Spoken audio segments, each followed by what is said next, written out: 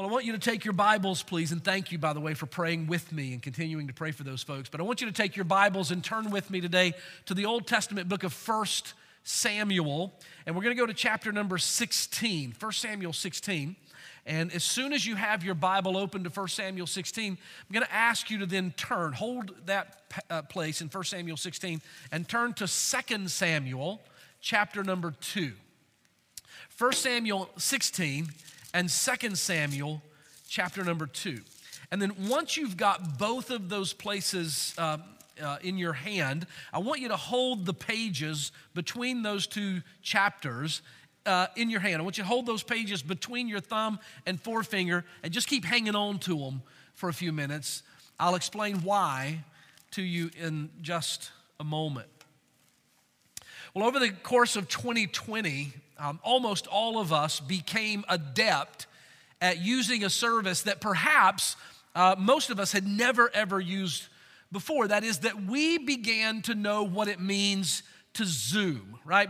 Prior to March of 2020, had you said, hey, meet me on Zoom, I wouldn't honestly have known what you meant. I had never used the service prior to that. But over the last year, most all of us have had to use it for some reason or another. Maybe your office closed and people went home and began to work remotely, and so the only way that you could meet and collaborate on your projects was you had to come together on Zoom. Many of you are students and you're going to school tomorrow, not on a campus, but via Zoom. You've had to learn to do that. Teachers have had to learn to teach their entire class through Zoom. Right? Maybe you have gone to life group with Zoom. There was a season when all of our life groups were meeting by Zoom. A number of them still are. We still have groups that are meeting by Zoom now. I remember back in May, we celebrated Mother's Day with my mother via Zoom. We had our entire family across the Southeast all together on Zoom, and we couldn't be together physically, but that's the way we celebrated Mother's Day. In all sorts of arenas, we've had to learn to communicate in this fashion.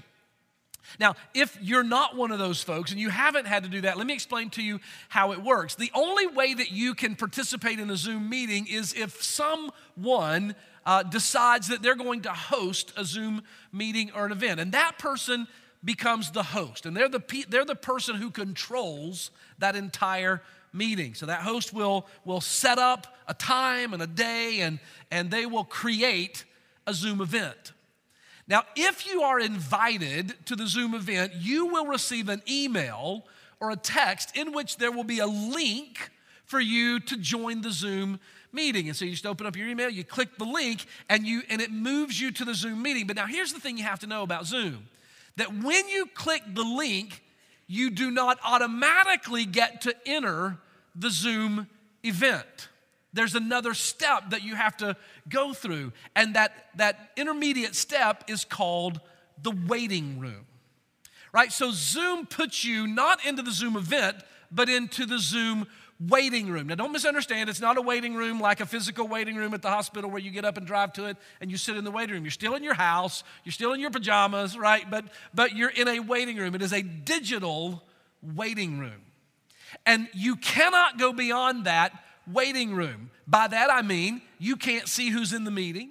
You can't see their faces. You can't hear them talking. They can't see you. They can't hear anything that you're saying. There's a barrier between you and them, and you cannot enter the meeting until you are let out of the waiting room by the host, until that host clicks a button, and when they click that button, you suddenly are ushered into the meeting and out of the waiting room. If you understand Zoom now, would you say amen?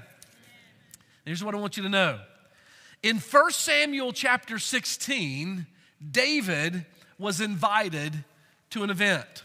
It wasn't a Zoom event, but it was an event that would change his life, and in fact, it would change the world forever. The event that David was invited to was that David was going to be anointed king of the Jews. He would become the king of the nation of Israel. The invitation arrived in his inbox in 1 Samuel chapter number 16. But the coronation of David as the king of Israel did not begin until 2 Samuel chapter number 2, which, by the way, is not only 15 chapters removed from the invitation, it is about 15 years after David was anointed to be the king before he became the king.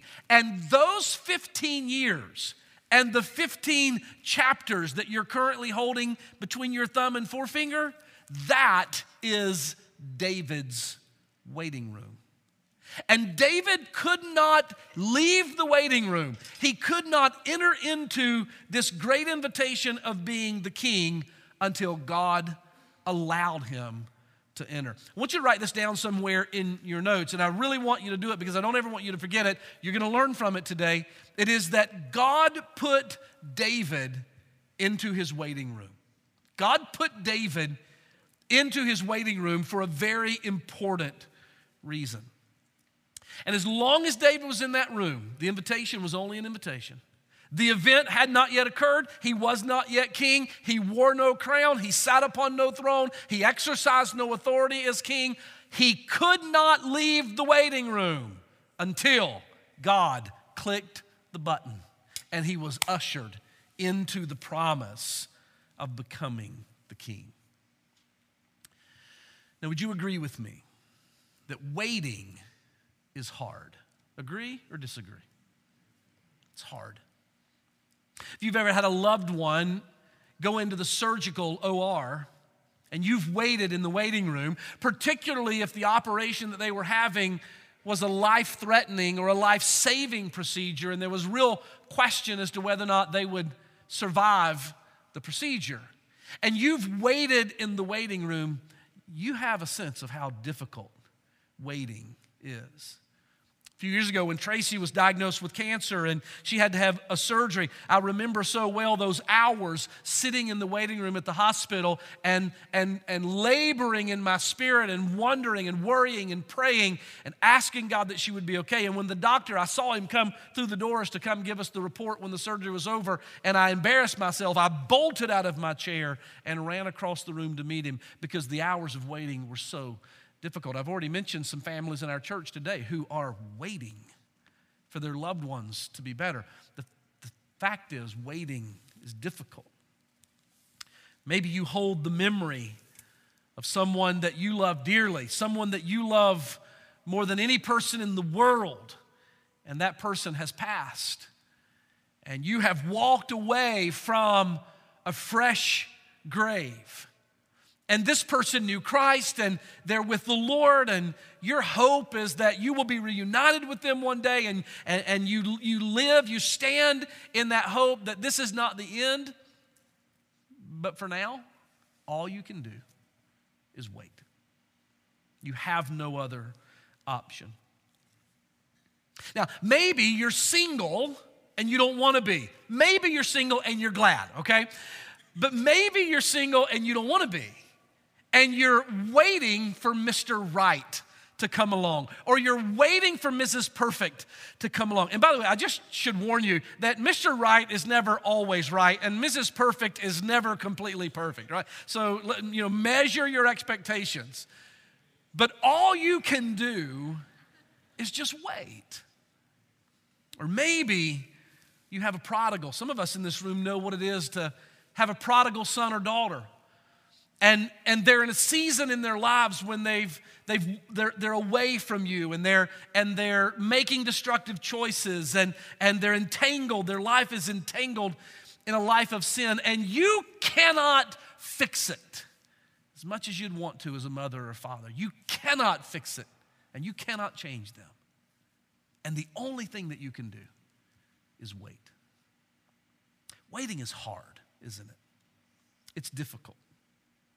And so my question to you is, what is it that you're waiting for?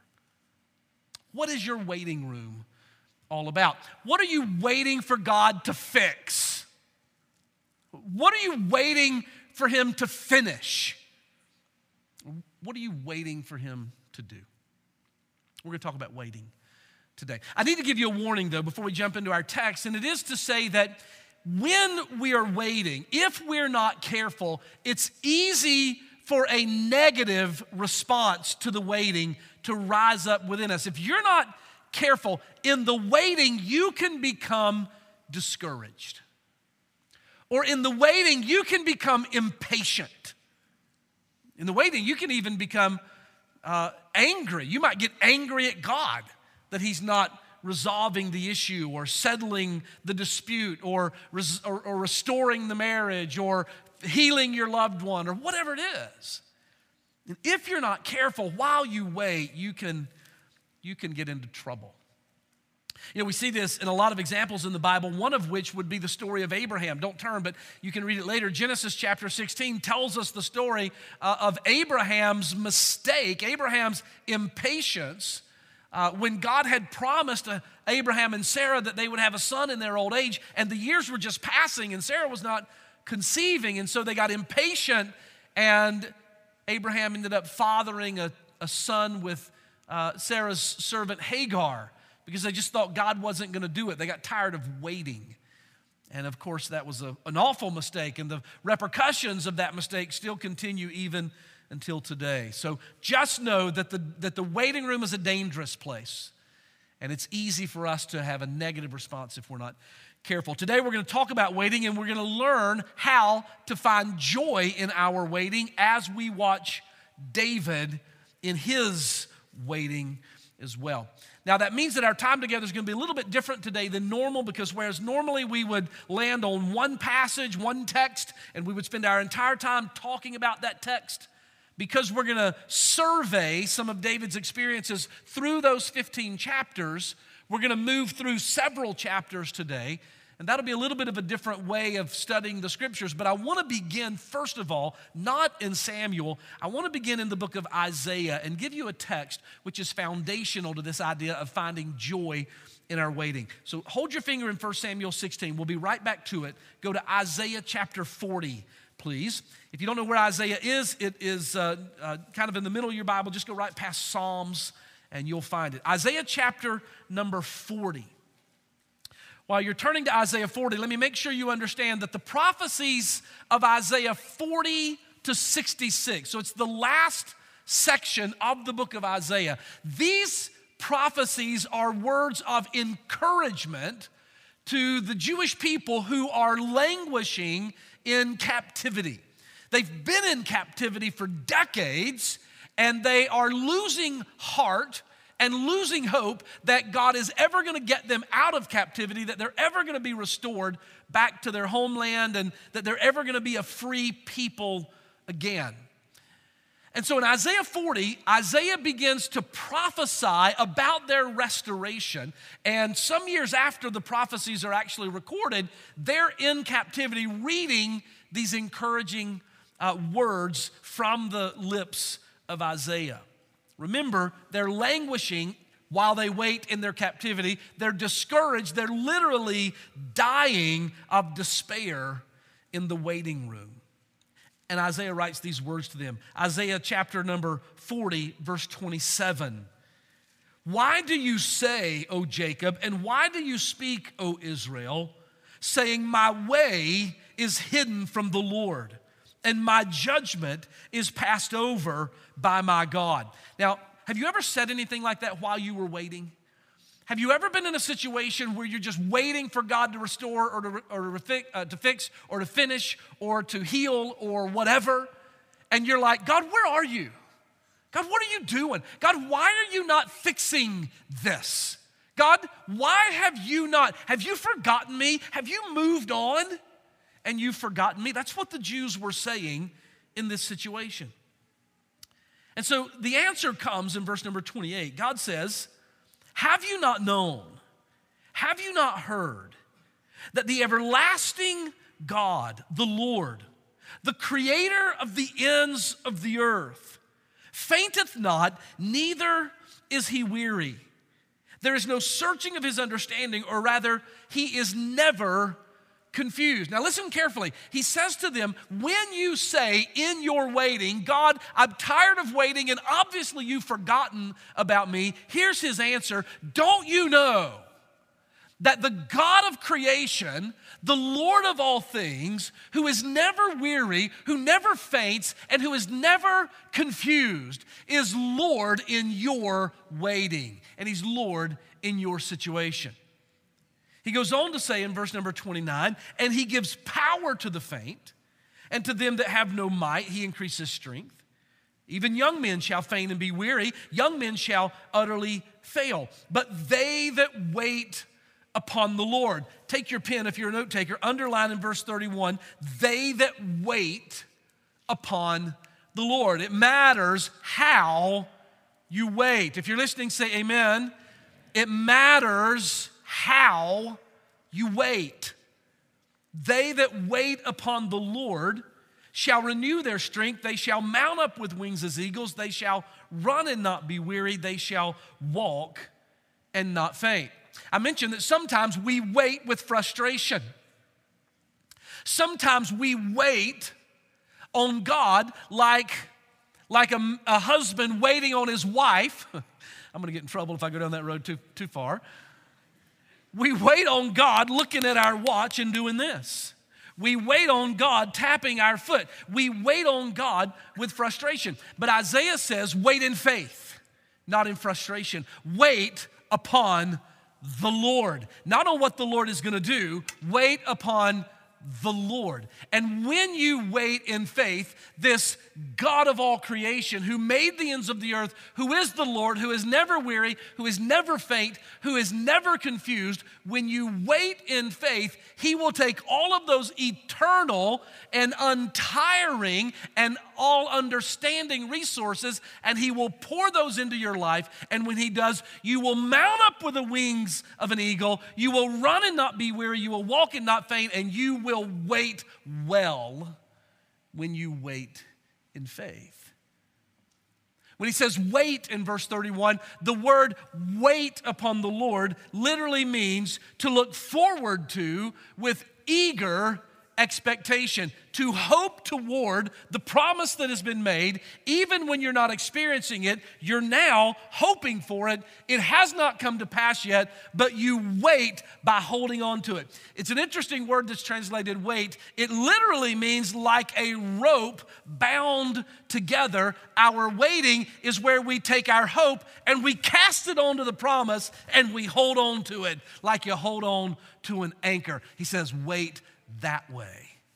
And when you wait like that, then God will give you grace and strength that you will be able to mount up with the wings as eagles. You will run and not faint. You will walk and you will continue to walk. And so I want us to learn how to do this today by being encouraged by David's waiting, and more particularly by God's activity in the waiting of David. So go back to 1 Samuel 16. Look with me at verse number 13.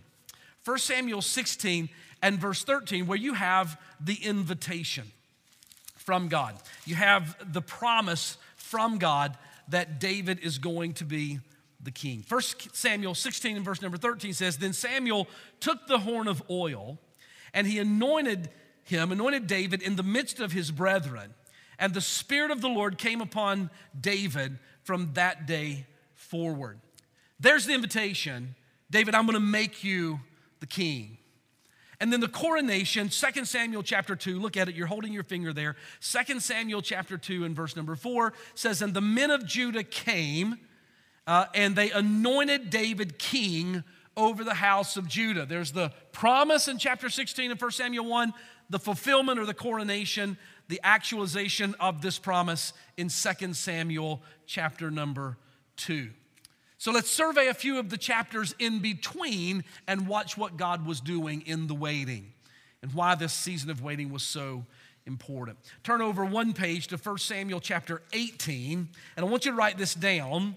We're going to learn that in the waiting, God was transforming David into a mighty warrior. In the waiting, God was transforming David into a mighty warrior.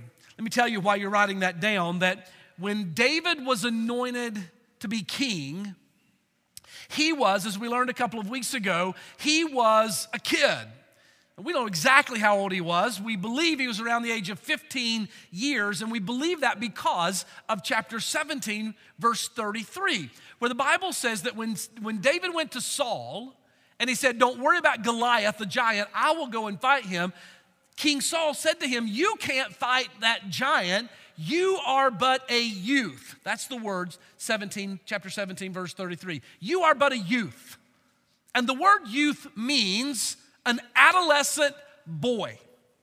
So when David was anointed king, he was an adolescent boy or even a little bit younger than that. And the age range for that word would probably fall between the age of 12 and 17.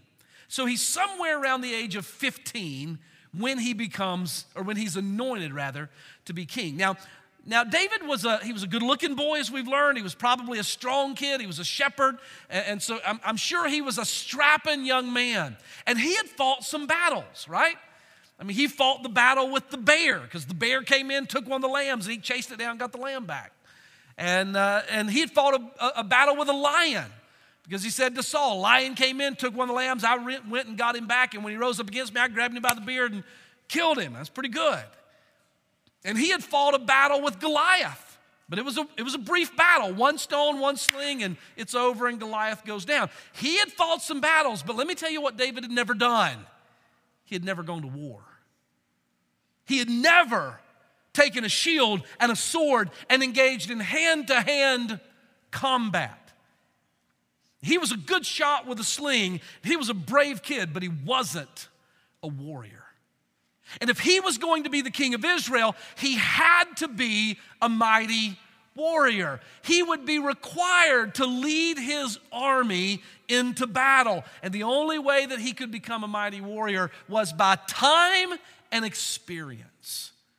And so during the waiting room, God transformed him from a strong shepherd boy into a valiant warrior. Look at 1 Samuel 18 and verse number 5. It says, "And David went out wherever Saul sent him." Now, here's what you learn in chapter 18. After defeating Goliath, David then becomes this warrior soldier for Saul. And Saul is sending him out and bringing him back to take care of these little deployments or expeditions. He's like a special ops guy now, right? So he's going in and taking care of something and coming back. And eventually, he begins to be given leadership over Saul's army because, look at verse number 5, because the King James says he behaved himself wisely. Now, the translation is he prospered. He had good success. Doesn't mean that he was being a foolish soldier and God gave him success anyway. It means that he was growing into a good soldier. He was acting wisely like a good soldier. And as a result of that, he had success. And in his success, he gained influence until verse 5 says, "And so Saul set him over the men of war." So he became a captain in Saul's army. He was accepted by all the soldiers. It says he was accepted in the sight of all the people and also in the sight of all of God's servants. And what was God doing in the waiting room with David? He was taking a shepherd boy, turning him into a warrior. So much so that the Bible goes on to say in chapter 18 and verse number 6 that it came to pass as they came, then when David returned from the slaughter of the Philistine, that the women came out of all the cities of Israel singing and dancing to meet King Saul with their tambourines and with joy and instruments of music. And the women answered one to another as they sang back and forth. They said, "Saul hath slain his thousands, but David has slain his tens of thousands." By the time you get to chapter 18 and verse number 6 and 7, David has become a mighty warrior who has slain thousands in the name of the army of Israel. Let me tell you what God does in the waiting room. If you're listening, shout amen. In the waiting rooms of our lives, God turns boys into men. And God turns girls into godly women. And God takes self-focused, carnal Christians and he turns them into blazing lights of testimony for his glory. But he doesn't do it in the fulfillment of his promises. He does it in the waiting for those promises. I've seen it so many times over the years in ministry.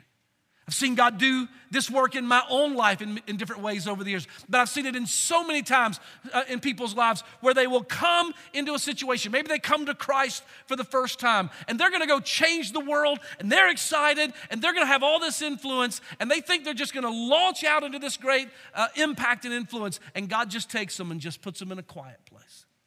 Just puts them in a waiting room.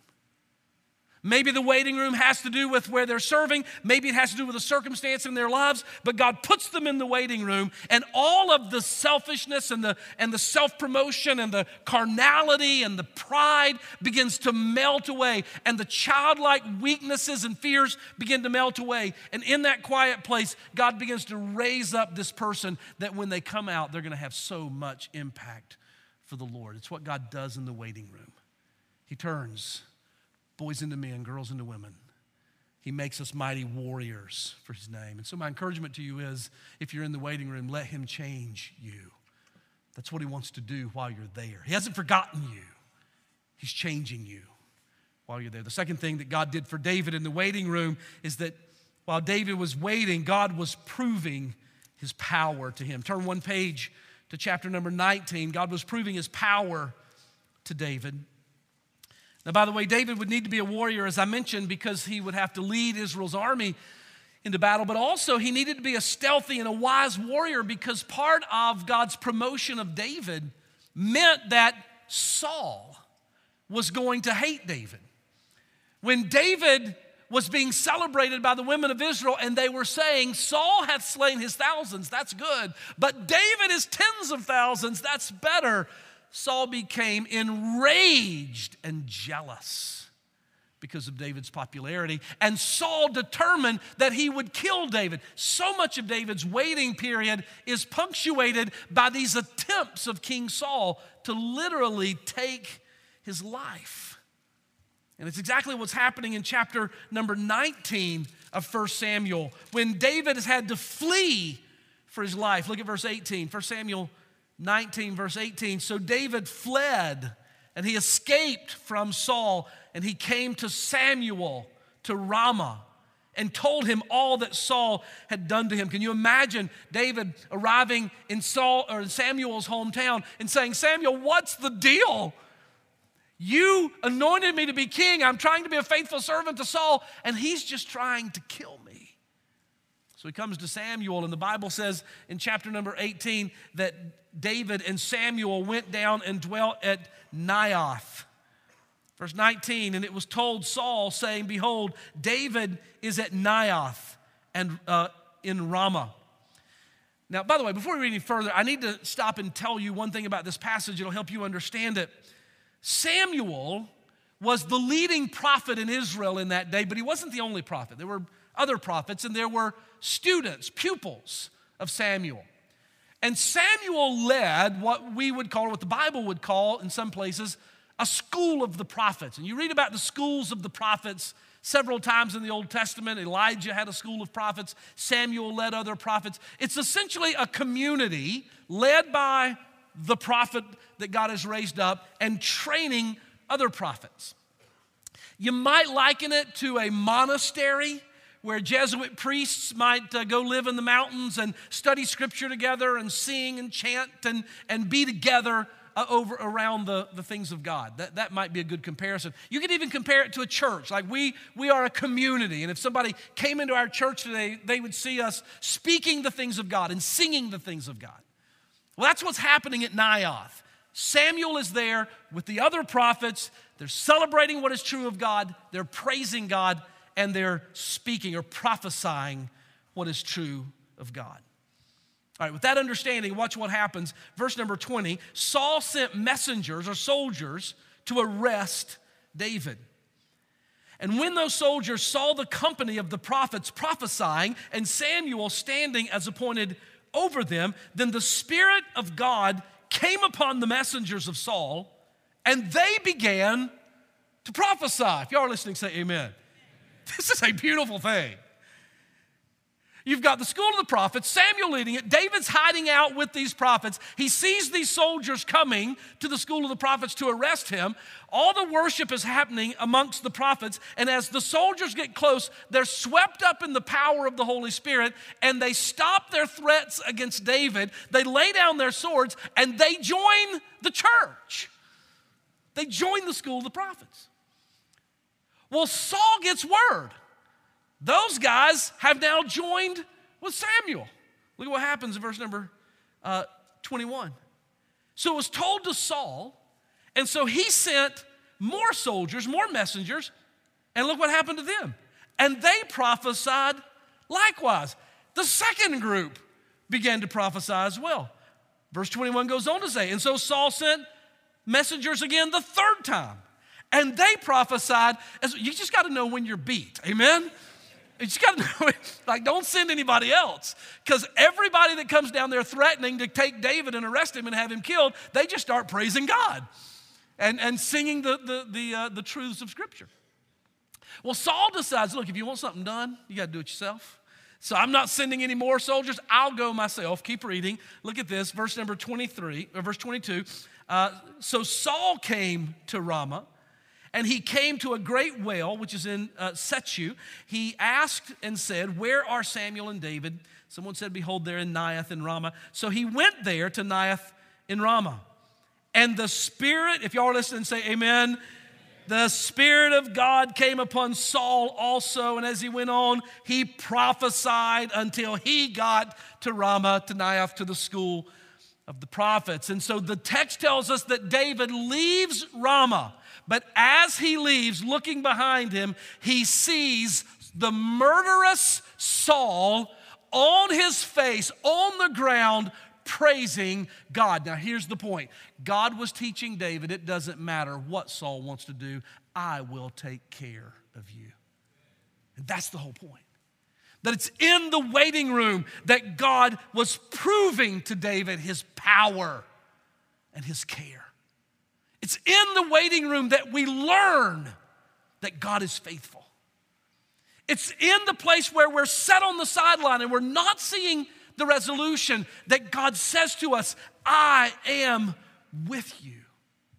And even if somebody comes with a sword in their hand and the threats of murder on their lips, if I want you safe and protected, they will join the worship songs in the waiting room.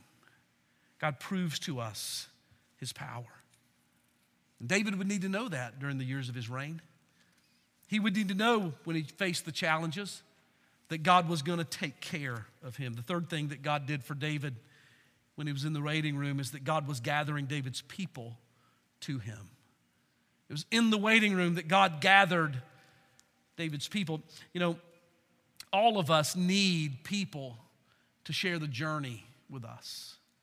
We do. None of us need to journey alone. We all need people around us. David was no exception to that. And when he fled from Saul, he fled alone. He left by himself. But watch what happens in chapter 22. Look in 1 Samuel chapter 22. Verse 1 says, David therefore departed from there and escaped to the cave of Adullam. And when his brothers in his father's house, his family, heard that he was in Adullam, they went down there to him. Now, thank God for family. Amen? Thank God for faithful family who would not let him be alone, and they were gathered to him. And somebody once said, I've told you this before, that our lives are like trains on a train track, and we go through our entire life down that train track, and we stop through many stations along the way. And along the path of our lives, people get on and off of our train.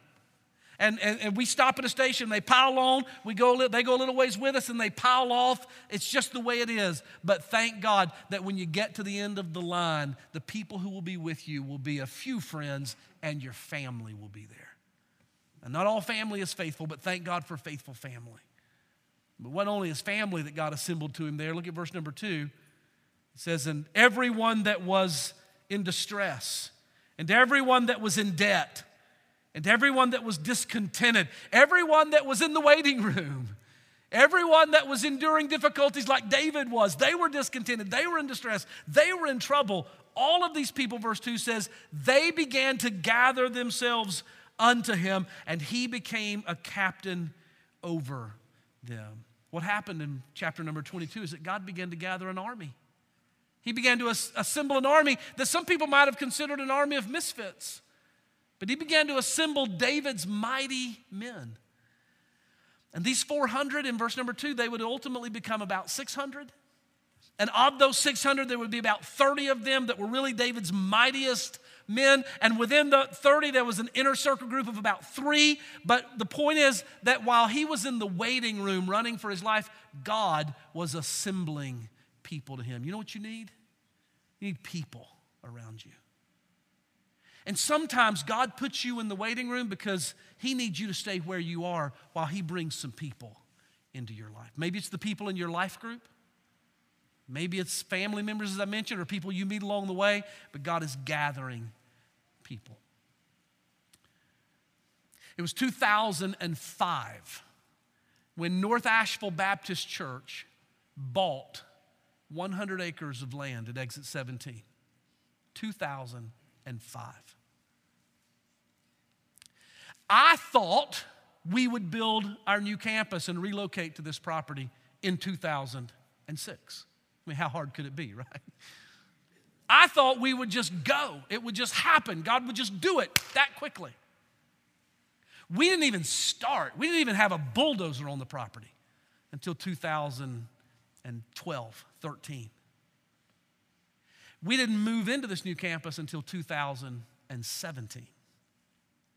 It took us 12 years we were in the waiting room. And I could take you to within an inch, I believe, of the spot in our lower field near the creek in our current soccer field where I laid on my face on more days than one and said, God, we can't do this. Why is it not happening? What's taken so long? It's never gonna be accomplished. And you know what God was doing in those 12 years? He was bringing some of you here. He was assembling his mighty men and his mighty women. And he knew that before we could leave the waiting room and move into the next season of Kingdom Impact, he needed to bring some people to us. And I'm so glad he made us wait so that you would make this journey with us. That's what God does in the waiting room. He brings people to us. Last thing, in the waiting room, God was growing David's character. He was growing David's character. You see this in chapter number 24 in this famous encounter that Saul has with David in the cave at En-Gedi. Look at 1 Samuel 24, verse 1. It came to pass when Saul was returned from following the Philistines that it was told him, saying, behold, David is in the wilderness of En-Gedi. And so Saul took 3,000 men. Now, why did he take so many people? Because remember, David had an army at this point of upwards of 600 men. He took 3,000 chosen men out of all Israel, and he went to seek David and his men upon the rocks of the wild goats. And he came to the sheepcotes by the way where there was a cave, and Saul went into the cave. The King James says to cover his feet. Can I translate it for you? You may not want me to. He went into the cave to use the bathroom. And so he lays his robe off. He's doing his business. And he doesn't know that in the shadows and the crevices of that cave are David and his 600 mighty men. He went into the very cave where they were hiding. And all of David's men are going, get him! Now's your chance. God's delivered him into your hand. Take your sword and slay him. And so here's what David does. And many of you know the story. He slips up quietly behind Saul. He takes his robe and he just cuts off a piece of the fabric on the bottom. And then he goes back into the shadows and he says to his men, listen to these words, I will not raise my hand against God's anointed. That's God's man. He may be wrong, he may be trying to kill me, but until God takes him off the throne, he's the king. And I will not raise my hand against him. And the text goes on to tell us that Saul finishes up. He goes out of the cave, and David follows him out. And he says, Saul, and he bows down before him, and he says, do you see I have this part of your robe I've cut off? I could have cut your throat. I could have killed you. But David says, God will judge between you and me, and God will take care of you. And that cave experience was a test of David's character. Would David take matters into his own hands, or would he trust God to accomplish the promise that he had given? Well, ultimately, Saul does die, not at the hand of David. But if you turn over to 1 Samuel chapter 31 and verse number 6, the Bible says that he dies in a battle with the Philistines. Verse 6 says, and so Saul died, and he died there, and his 3 sons, and his armor bearer, and all his men, the same day they all died together. And it's in the very next book, immediately following that, chapter 2 of 2 Samuel, where David now is anointed or crowned king. All right, so let me close. What are you waiting for? What are you waiting for God to finish or to do or to fix? Whatever it is, while you're waiting, let him transform you. Let him make you a man or a woman of God. That's what he's doing. That's what he wants to do. While you're waiting, let him prove to you his power and care. Don't get angry. Don't say, God, you've forgotten me. God, why have you passed over me? He is the Lord, the creator of the ends of the earth. He has not forgotten you. Let him assure you of his power. While you're in the waiting room, let him teach you to grow in character. Let him transform you into a man or a woman of trust. And while you're in the waiting room, receive the people that he sends to you, because he's going to surround you with people who are going to go with you into that next season. Now, there's one last thing I need to say to you, and then we're going to close. And I mentioned it at the beginning, but I just want to close by saying it again. It is that the waiting room is a dangerous place. And it's possible for you to make life-altering mistakes in the waiting room. And I'm not going to read it. I want you to go read it later, but for the sake of time, I won't. It's 1 Samuel 29. And here's what you should know, that in 1 Samuel 29, David comes that close to totally derailing what God was doing. That close to maybe not becoming the king of Israel. And God protected him from it. So here's what I would say to you in the waiting room. 3 things you need to do. They're self-explanatory. I don't even need to preach them. I'm just going to give them to you. Number 1, when you're in the waiting room, talk to the Lord often. Pray a lot. Keep in close communication with the Lord. Number 2, let him talk to you. Read your Bible often. Keep reading it. Psalm 130, verse number 5 says, I wait upon the Lord, and in your word I hope while I wait. When you're waiting, talk to the Lord often. Let him talk to you through his word. Number 3, ask godly people for help. He's going to bring them around you. Ask them for wisdom. Now, here's the key. Don't ask stupid people for help, okay? Because stupid people give stupid advice. Ask godly people for advice and guidance. And if you'll do that, then here's what will happen. Are you listening? If you'll wait like this in faith, the creator of the ends of the earth, the everlasting God, the Lord, who never grows weary, he never grows tired, he's never confused. He will pour that power and strength and wisdom into your waiting, so that while you wait, you will mount up with wings like eagles. You will run and not be weary, and you will walk, and you will keep on walking until God fulfills his promises.